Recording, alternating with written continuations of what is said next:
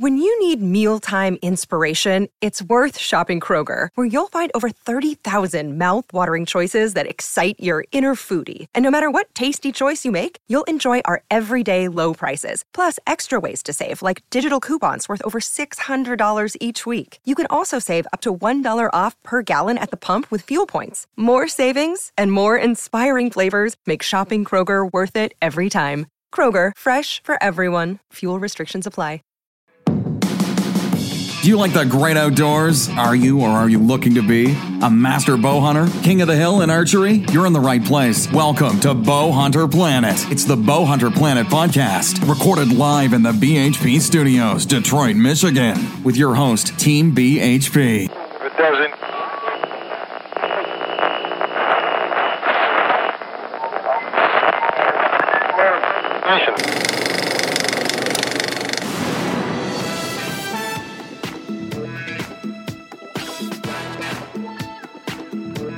All right, guys, we are back live here at the BHP podcast on stage at the 32nd Annual Woods and Water Show, and joined here by Fred Saber from Wing and Shots. Man, I've been actually looking for you. I've been talking to these guys for a couple weeks when we started planning this all out, saying I got to come over there, I got to talk to them. Hopefully, they'll come on because you got some really good stuff going on.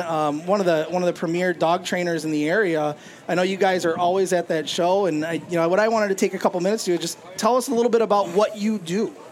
So you guys do everything from training to boarding and all that kind of stuff, right? Yeah, basically, we got started training bird dogs. So we kind of spired off from bird dogs to obedience dogs, extreme obedience, from extreme obedience to therapy dogs.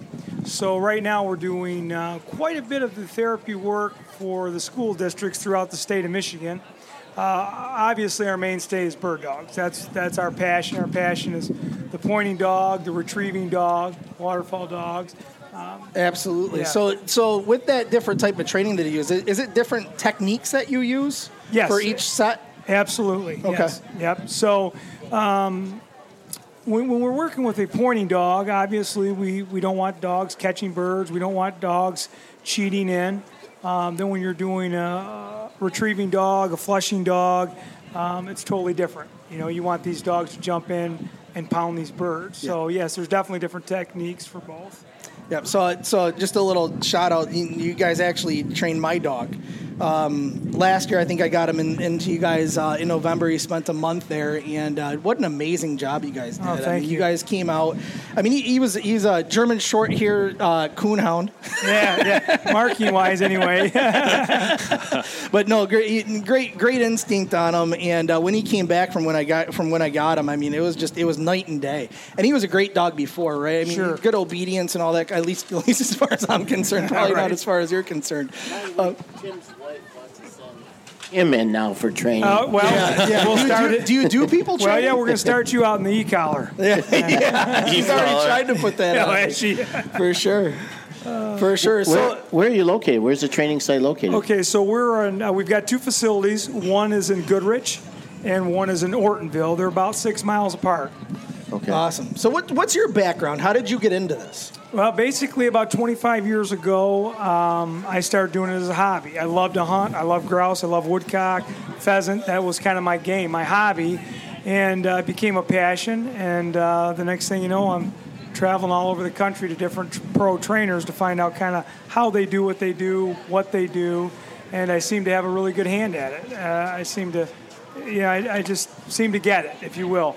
No matter what techniques you use or how you train a dog, be it obedience, waterfowl, pointing dog, if you don't understand the dog, it's going to be difficult. Yeah. So I just kind of have a knack for understanding dogs. And you work with a team of people? I do, yep. So how many trainers do you have? So we've got 5 trainers and myself. 5, okay. Yep. Awesome. So everybody's at their own level. Some guys are working puppy stuff. Some guys are working the finished dogs. Some guys are designated shooters. So we have everybody's got their own job. Some awesome. Guys are doing the therapy school dogs, traveling to schools, hospitals, nursing homes to get these dogs conditioned for their job. Awesome, man. Does it take longer to train a therapy dog than it does a hunting dog, or is it about the same time frame? What kind of time frames are we talking about? Different types of training for dogs. So a therapy dog is dropped off at our kennel or our home at about 8 weeks of age. We don't turn those dogs over till they're roughly 14 months. So I have these dogs about a year before they're turned over to the school. So we're dealing with children with autism, Down syndrome, mentally challenged kids. So these dogs have to be a cut above the rest. They have to be talented dogs. Your bird dogs, it just depends on what the customer's looking for. If you're looking for a meat dog, just a dog that's going to go out there and go to pheasant ranches and perform that way, or if you want a polished, finished, steady gun dog, it's going to take me more like 90 days. Okay. Meat dog, 30 days. Gotcha. Okay. Gotcha. So there's different levels of that, right? Yes. I mean, in regards to what people are looking for and what they ask for. So, Yeah. And when it comes to the therapy dog side of it, are there certain breeds that you look for? Yes. So we personally like the labs. And the reason that we like the labs is that they have the disposition that I'm looking for. I also like a dog that's got some size to them. So when you've got a first grader, second grader that's excited and they fall on the dog's like, yeah, whatever. All the kids can roll. He doesn't care. Doesn't hurt them. Now, we do a lot of Labradoodles, Golden Doodles. They're smaller dogs. And these dogs are very, very intelligent, and they fit the bill as well. Okay. But that's kind of where we stay. That's kind of what we like. Awesome. Yeah. So with I'm interested in these therapy dogs. So with a therapy dog, a person who has a child, let's say, who has autism, Yes. they go out and buy a dog and bring it to you, Yes. or you train a dog and then give it to a family, or how's that work? Okay, both ways. So typically, when somebody's interested in a therapy dog and they get a hold of us, we try to send them to the breeders of our choice. And they purchase the dog, bring it to me, and then I see them a year later. Okay. We also have dogs at the kennel that if a breeder has extra dogs, I really like the breeding, I'll go ahead and purchase those dogs, train them, and then when somebody needs a dog on the spot, hopefully I have one or two I can work with. Awesome. Now, I know that if someone has a bird dog like Tim, that they have to constantly keep working with that dog to keep his skills up and keep him, working. Is that the same type of thing with a therapy dog, or pretty much when you turn them loose, they're just going to do what they're supposed to do from then on? It's a little bit of a labor of love for the first year they get them. So when they get the animal, it's probably about 14, 15 months old. And then for that next year, now what they're going to have to do is they're going to have to get used to their handler, the children at the schools or wherever they're at. And as the handler brings them along, uses the same cues we do, the dog already knows what he's supposed to do. After a year of them owning the dog, they kind of get it. So because they're basically on the job every day, where a bird dog's not. Right. And what exactly does a therapy dog do for, let's say, a child with autism? The first thing they do is they give the kids a calming effect. So children that have these disabilities have a lot of anxiety. They're just off in many different ways, where a human can't calm them down the way that a dog can. The dog distracts the child, loves the child, and the kids feel that. So the kids are all over these dogs as soon as they're brought into a situation. Or you could even take, just like the other day, kids went back to school. I got a call from one of my schools. There was a child that was in second grade, did not want to enter the school, wanted to stay in the car with mom. They went and they got the therapy dog. They brought the dog out to the car. The child instantly stopped crying, grabbed onto that harness, and walked right into the school. See you, Mom, 3 o'clock. Yeah, Wow. That's cool. Yeah. So it's really a neat thing. That is awesome. So, a little bit about the bird dog. So there's a lot there, and not necessarily bird dog, but just hunting dogs in general. Because you do scent training as well, where you're at, or are you mostly just basically gun bird hunting? Scent meaning blood trail? Like training, yeah, like blood trail, shed hunting, all of that. Kind Absolutely. of stuff. Awesome. Yeah. We've got a real simple program. Basically, what we do is we start with drags. Once we get the dog using his nose correctly, then we'll start to move on to blood. Okay. And we basically simulate everything exactly the way it is for a bow hunter. Yep. So sometimes you get a lot of blood on impact. Sometimes you get specks. If you're a hunter, you know that every time you shoot a deer, things change. So we'll start them off on a successful run at 10 or 15 yards, and then we gradually grow the track to 200 yards. Okay. And then we start to come back, and we'll lay specks. We'll lay a lot of blood where maybe a deer is laid down, go back to specks until that dog just is a machine. So it's just the repetitive motion of what you're doing. And you start very small and you work huge. That's awesome. Yeah. That is really good. Yeah. And I think that's the big popular thing nowadays, right? Is people that get a dog and they're like, oh, they get a beagle or they get some sort of hound, and they're like, oh yeah, I'm going to train them to do scent tracking. Yeah. Right? And it's not easy. No. At all. No. I mean, it's not something that you, like, as just if you're making a family dog and that's how you're training them, to go out and do that unless you have the techniques that you're working with. Exactly. So. Well, and the main thing you need blood. Yeah. So I work with a local grocery store that will drain blood and when they're butchering. That's awesome. And I just go buy the blood and we just get after it. And what a lot of people don't realize is when a dog gets on the blood trail, what makes the dog different than the human is when the blood disappears, each deer has an individual ID gland. So they start to smell the gland with the blood. And they associate They sure do. So when your blood disappears, they still got the scent of that gland. That's cool. Yeah. So they're able to find that deer. Cool. That's awesome. Yeah. So I've seen a lot of puppies rolling around here. A lot of people buying the dogs at the show today, which I think we see every year. You guys are right across. I think you guys are right across from the puppy tent. Yeah.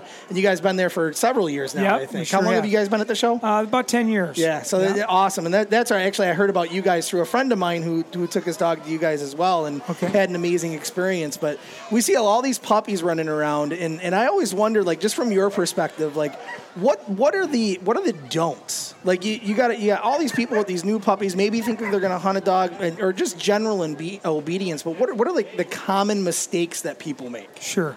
Okay, so when we get a puppy, they're so cute, they're so lovable, they can't make any mistakes, and folks coddle the dogs. Okay, so they're constantly coddling these dogs. When they need to take this negative experience, whether the puppy's chewing and they're letting them chew their hands, they're peeing or they're not supposed to, they accept it. Every time you have a dog that's got a behavior that is not acceptable, and when the dog becomes 65, 70 pounds, now it's not a joke. The dog's not cute and the dog's having bad behaviors. Yeah. So I think the main thing when you get these puppies is to start them young with structure. Teach these puppies structure. When they start to grow and you start to walk them at a heel, if that dog starts to walk out in front of you, he is now leading you. He's now becoming the dominant member of the pack. People don't realize, he's just getting a little ahead of me. Well, there's a reason he's getting a little ahead of you. He's trained. He was trained to do that. You got it. Yeah. And he's becoming the pack leader. Yeah. Now he's leading you. Yep. So that's when you see dogs that are being walked, they're leading the human and they're barking at everybody that's coming by. They're protecting their human. Now, okay, so talking about walking dogs, what are some good tips for people to start off with? I hear people talk about how you shouldn't, put a collar on them and use the collar to train the dog and do it that way. You should use a harness or you should use some sort of check cord or that kind of thing. What do you recommend? Okay, so what we do is we use a slip lead. Okay, so basically it just loops around the dog's neck, and the cord goes right up to your hands, right? Keeps it up. Yes. So you don't have any disconnect, no collar hookups, no pinch collars. I don't use harnesses simply because I don't want to give the dog leverage on me. Mm-hmm. So I have it high behind the dog's ears, the slip lead, just like if I'm showing a dog. Okay, so that every time that dog makes a move, good or bad, he knows just by the way I'm relaxing my lead. So when we start these dogs off. So do you keep it taut the whole time? No, I don't. I keep it loose. Okay. So then when the dog gets in front of me, then I can go ahead and pop that leash. And I can Gotcha. let him know he's in the wrong spot. Gotcha. I use my physical body to change directions, such as I always keep them on the left side. When I go to move to the left, I drive my knee towards their face and move them in a circle. When we're walking forward, if the dog gets out in front of me, I make an abrupt, quick stop, change directions, so the dog stays focused on my knee. Gotcha. That's his cue. I don't want him in front of me. I want him perfectly next to me. Now, when you say next to you, I think that can mean different things for different people. Sure. Do you mean that his head is right at your hip, or that his hips are right at your hips? Basically, I go by his head. Okay. And if his nose is at my knee, my left knee, and he's roughly 4 inches away from my body, he's perfect. Awesome. Good. Yeah, he's perfect. Good. That's- Okay. And I don't want to feel him.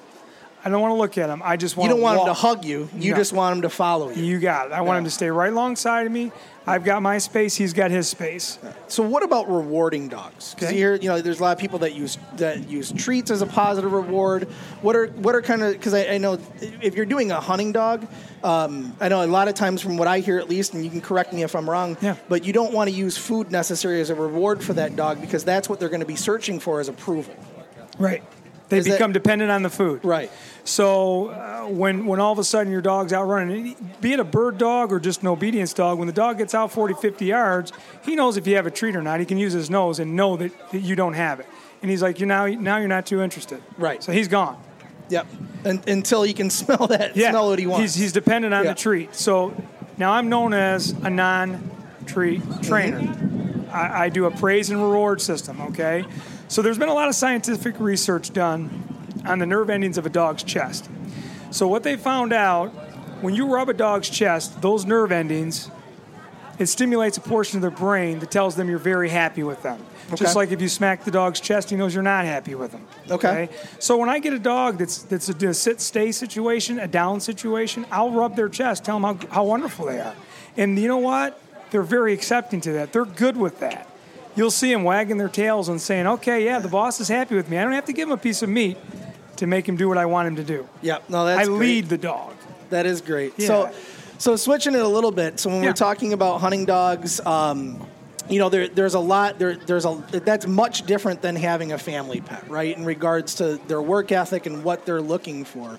What are some common mistakes that you see people making when it's coming to maybe they're going to go to you over at Wing and Shots and they want to bring their dog to you, but it's going to be like 6 months, a year down the road, maybe. What are some things that they can do to prep them for that? But also, what are some common mistakes that you see that you have to do some extra work on to fix? Sure. So probably when people call me and ask me, what can I do before I bring my dog to you because my dog's too young? Okay, we do a lot of work with all types of bird dogs on check cords. So to get the ball rolling and to get things started, as soon as I snap a check cord on a dog and they start to run, they are so worried about that check cord that they're dragging that's all they're worried about. They're just turning around, biting the check cord, they're spinning around, they're very uncomfortable with it. So I tell everybody, make sure your dog gets used to dragging a cord. Huge. I mean, it's huge. It just puts me that much faster along. So, like when they're around the house, leave a leash on them. Yeah.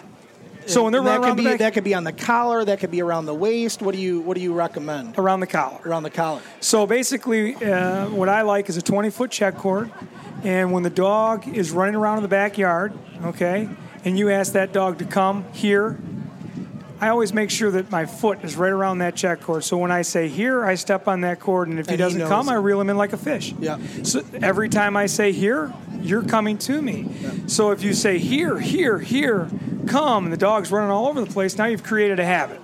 Gotcha. That's what the dog, this guy's going to tell me 10 or 11 times before he actually takes action. Yeah. So when I tell the dog here, I make sure that I'm around that check cord so my command means something. Gotcha. So when they come to me, a lot of times that's not working. All right, so I'm going to try to get some free advice here. Hold on. This is where I'm getting to. I'm getting some free advice here. You got I have a beagle. I knew that was coming. Okay.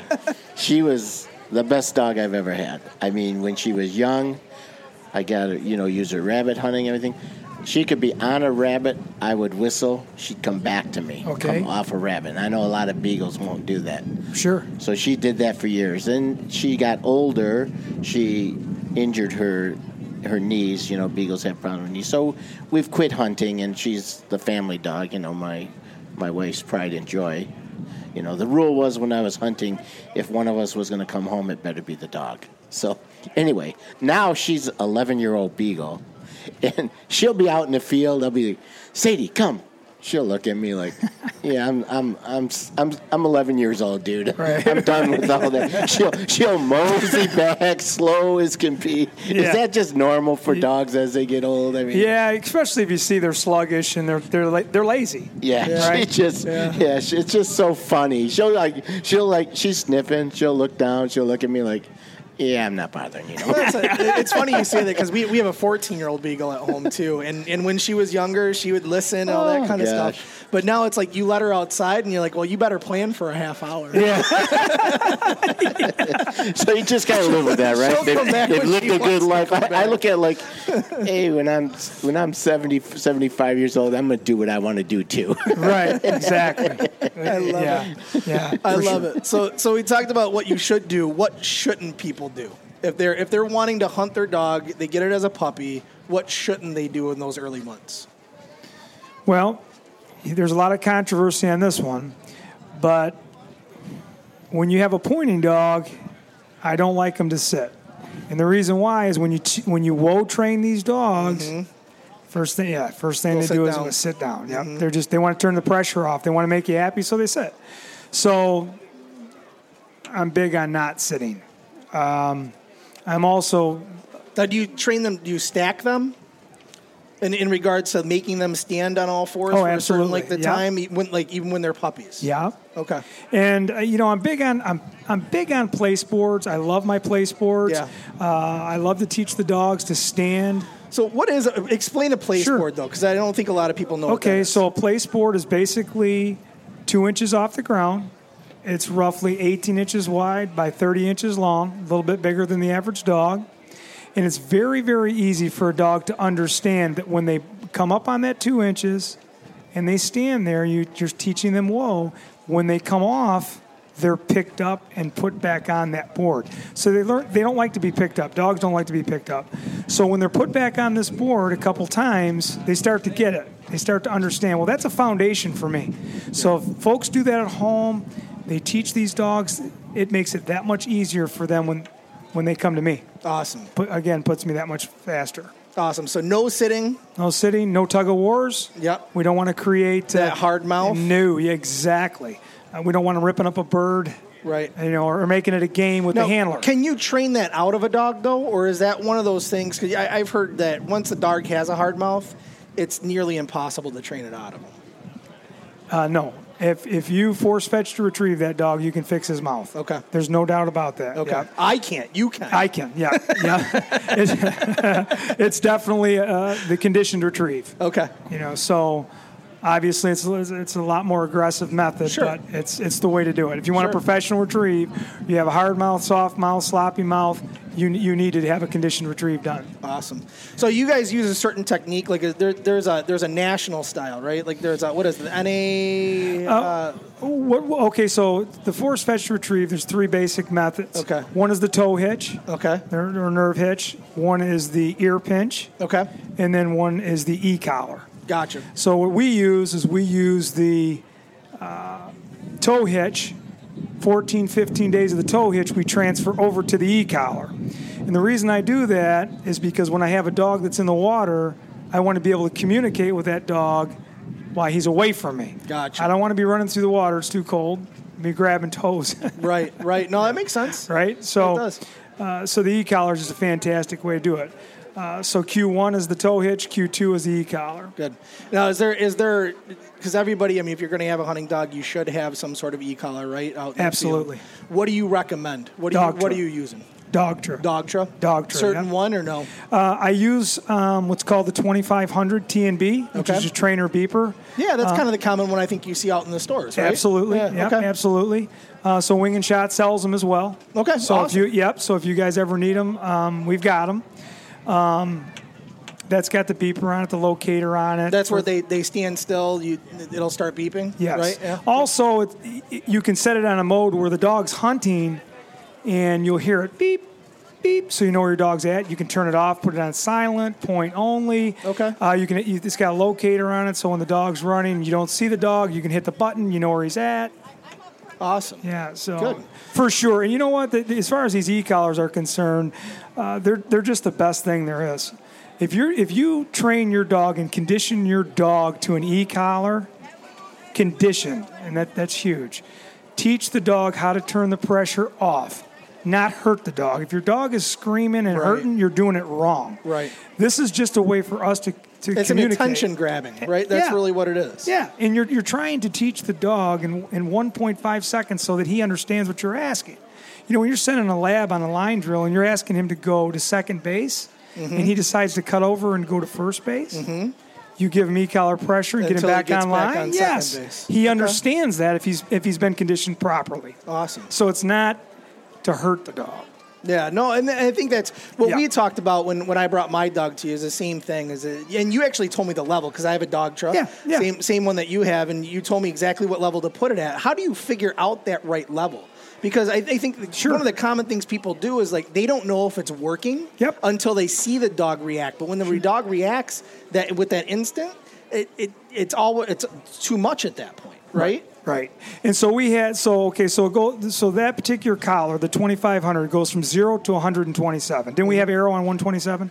he probably needed it at first.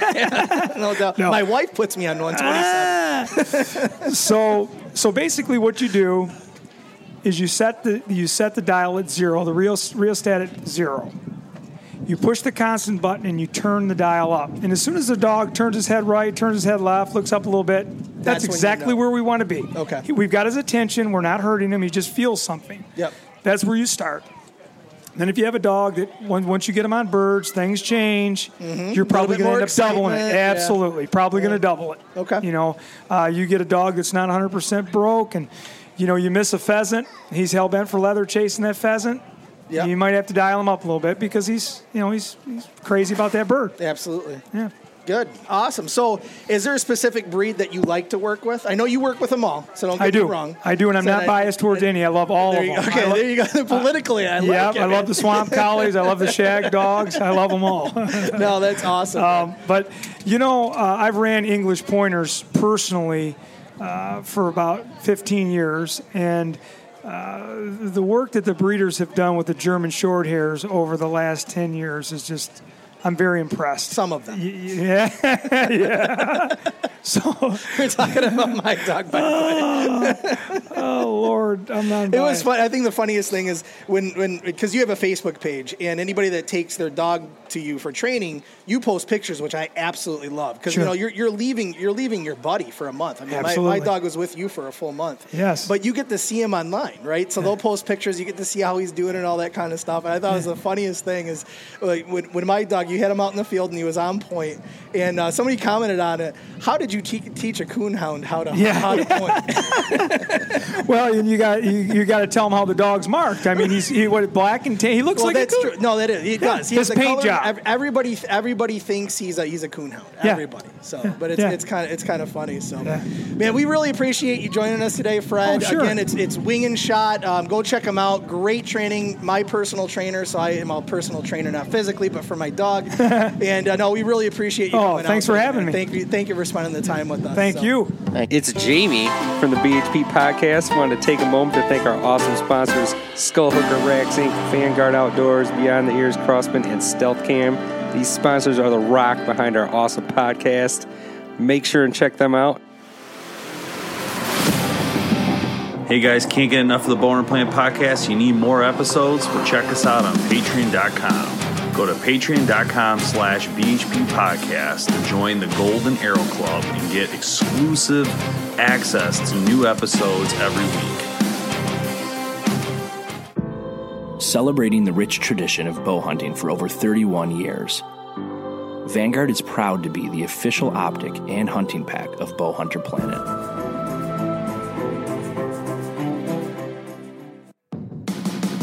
Thanks so much for listening to the Bowhunter Planet podcast, online at bowhunterplanet.com with your host, Team BHP. Check us out on Facebook at Bowhunter Planet. We'll catch you next time.